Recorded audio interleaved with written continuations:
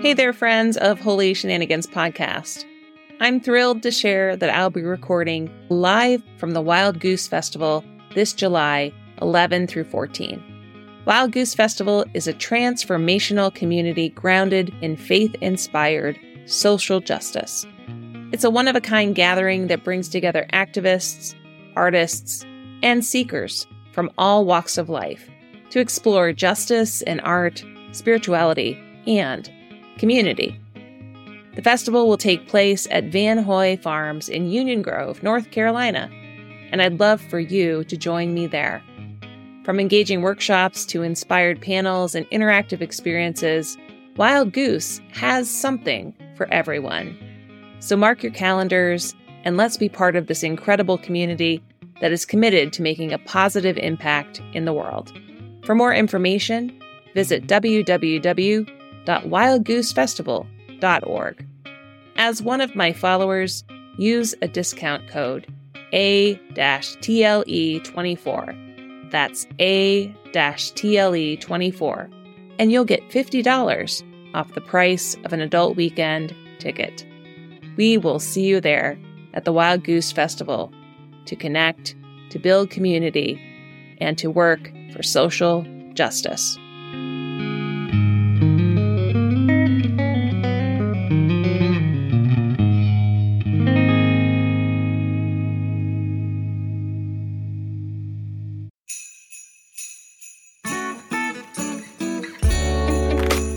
Welcome to Holy Shenanigans. I'm your muse, Tara Lamont Eastman, pastor, podcaster, and practitioner of Holy Shenanigans. You might be curious what it means to be a practitioner of Holy Shenanigans. For me, practicing Holy Shenanigans is paying attention to the holy or sacred happenings in everyday life. I'm so glad to have you along for this adventure that I call Holy Shenanigans Podcast.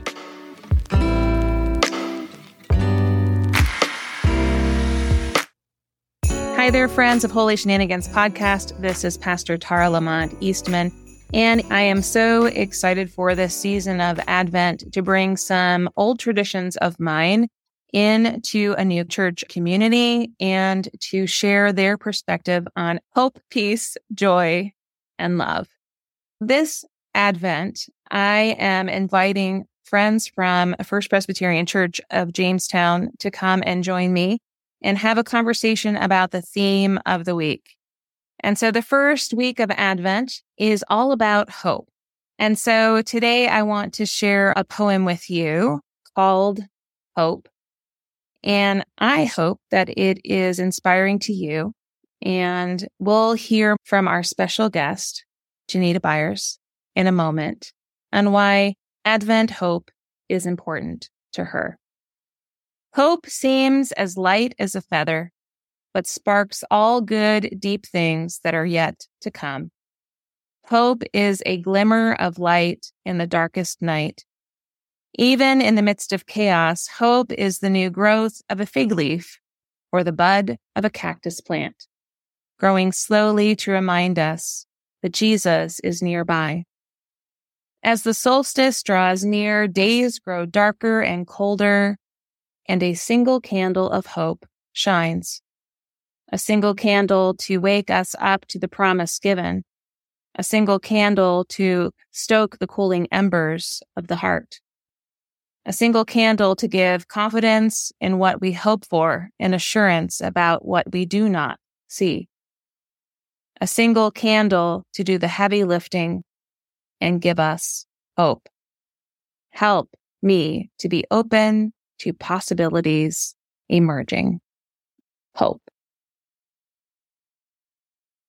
So as we begin this season of Advent, I greet Janita. Hi, Janita. Thank you so much for being with me today.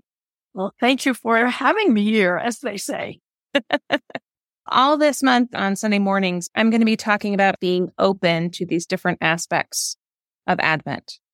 Opening up to hope or peace or joy or love. And I was so excited when I asked some members of First Pres if they would read these poems as part of our ritual of lighting our Advent wreath. And you were so open to say yes. I'm so excited to know more about why hope is important to you. Hope to me is the first item on anybody's agenda, in anybody's functional life. Hope gives direction. I really think whoever put the weeks of Advent in a particular order chose hope because they believe that as well. Focusing on hope first frees you up to put energy in other places. It's moving for you. It's energetic. An analogy to me would be an interstate highway. There's a place to go. There's a way to get there. And you're gassed up and you have the energy and the understanding to take that journey. And if those aspects were missing, could contribute to a feeling of hopelessness, aka depression. If you don't understand what the destination is, what your goals are, if they're not clear, or if the way to get there is blocked. Yeah. And if you weren't quite sure you had gas in your tank, if you weren't quite sure that you had the energy to follow through on your hope, I mean, you got to have all three. I agree with you. I think that for faith and hope and love to be lived out, hope is the essential building block. That's why it's number one. Number one for Advent and for you. Yes. I love the metaphor that this is, the first Sunday of Advent, and it is the first candle. It's one single light. It's all you need, right? Yeah. 2 lights. Then perhaps your pathway might be confusing because you have 2 beacons calling to you. But you have to focus with regard to hope. I mean, it really has a target. It does not spread all over that landscape. That candle pulls you kind of like an insect. You become a little bee or an ant or a gnat drawn to that flame. So yes, it just needs one candle. And that I think is symbolic of a whole lot.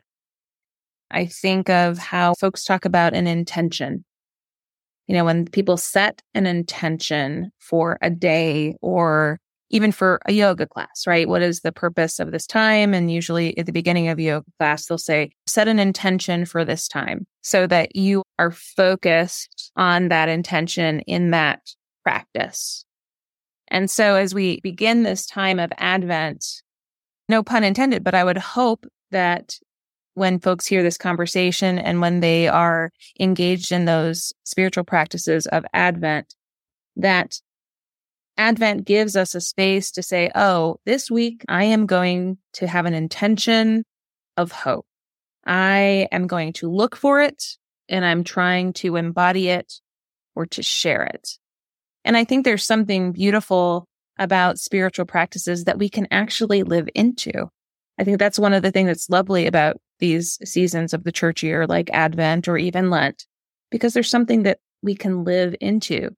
I mean, I believe we can do that every day in our lives, but having these preset traditions or things that are part of our understanding as people are helpful for us to get there, to travel to that. That, I think, is the reason we need this tradition. We need help. We need to be reminded of some things. It's easy to get lost along that journey. Right. This time and this space is a quiet time, kind of in the midst of all of the clamor that can go on commercially or out there in the community or within ourselves. So this tradition of these 4 ideas settle us down, settle us in, and help us look at where we need to be. Even if you look at the story of Mary and Joseph traveling to Bethlehem, following that star wouldn't have happened without hope. I mean, the fact that Joseph said, yes, Mary, I will have you to be my wife, even though that you're expecting a child. That in itself is a hopeful story. And I love to put the words expectant Advent together.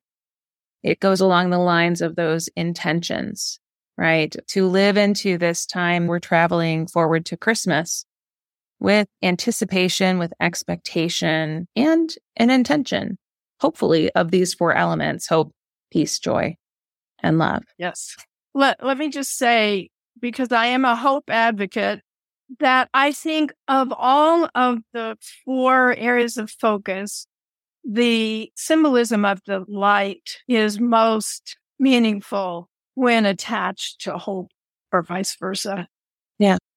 If you look at what light means historically to all peoples, whether it's daybreak or the clouds parting, you could put the word hope in that space. Like hope breaks forth or hope dawns anew, right?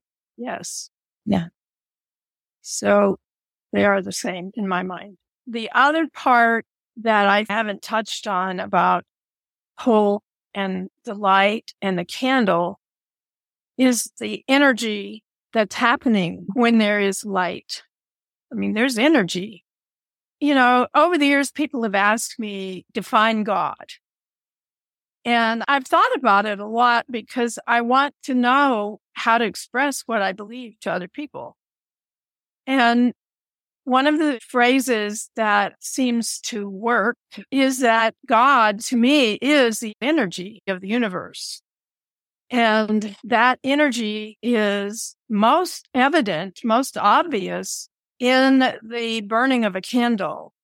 It's symbolic of the force of creation, the force of right, the force that we tap into or try to, but never limit it and never quite totally define it. That energy is essential to hope. Yeah, it is. The scriptures for this coming week point a lot to nature. In one of the readings, it refers to the fig leaf and the trees.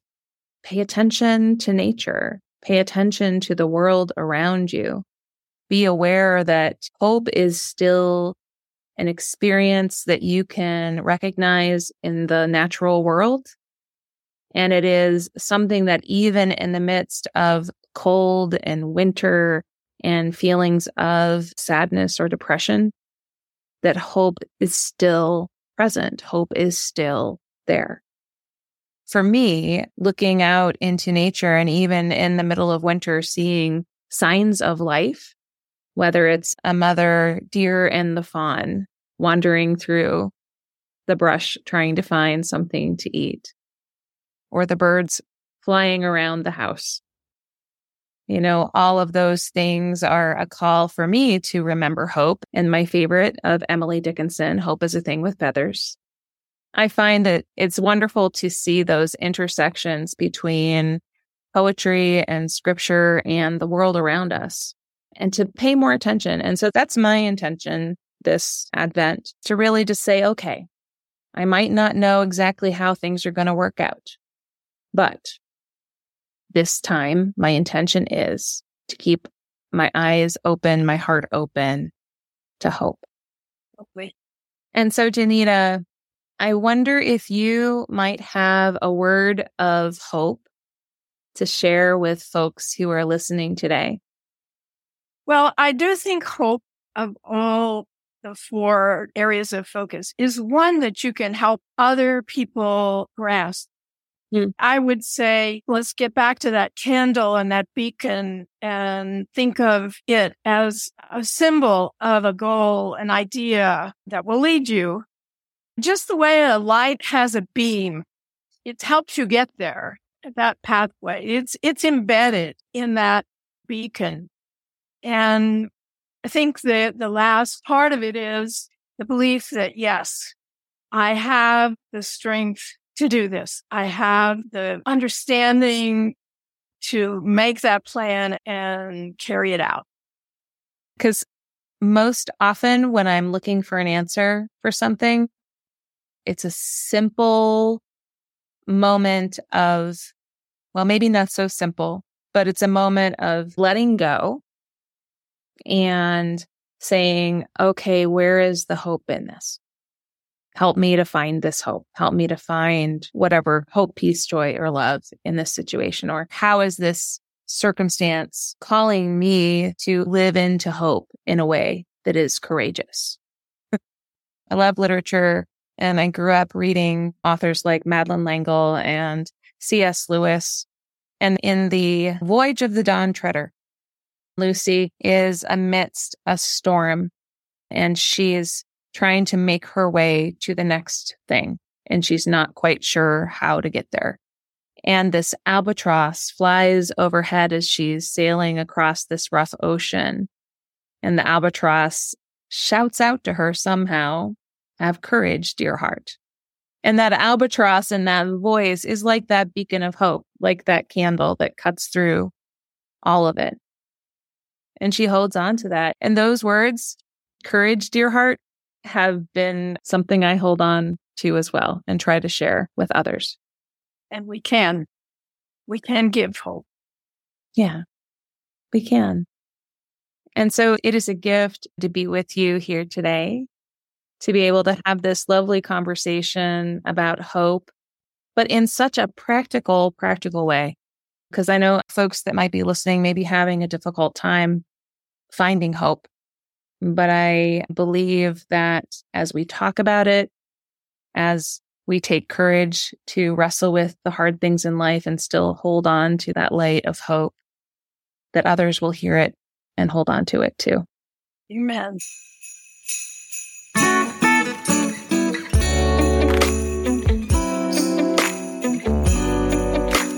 Dear listeners, as I often like to say, dear hearts, I pray that this season of Advent will be one that begins with hope and builds from there.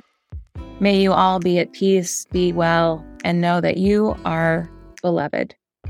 We'll see you next week for Advent 2, where we'll discuss peace. I'm your Holy Shenanigans Muse, Tara Lamont Eastman.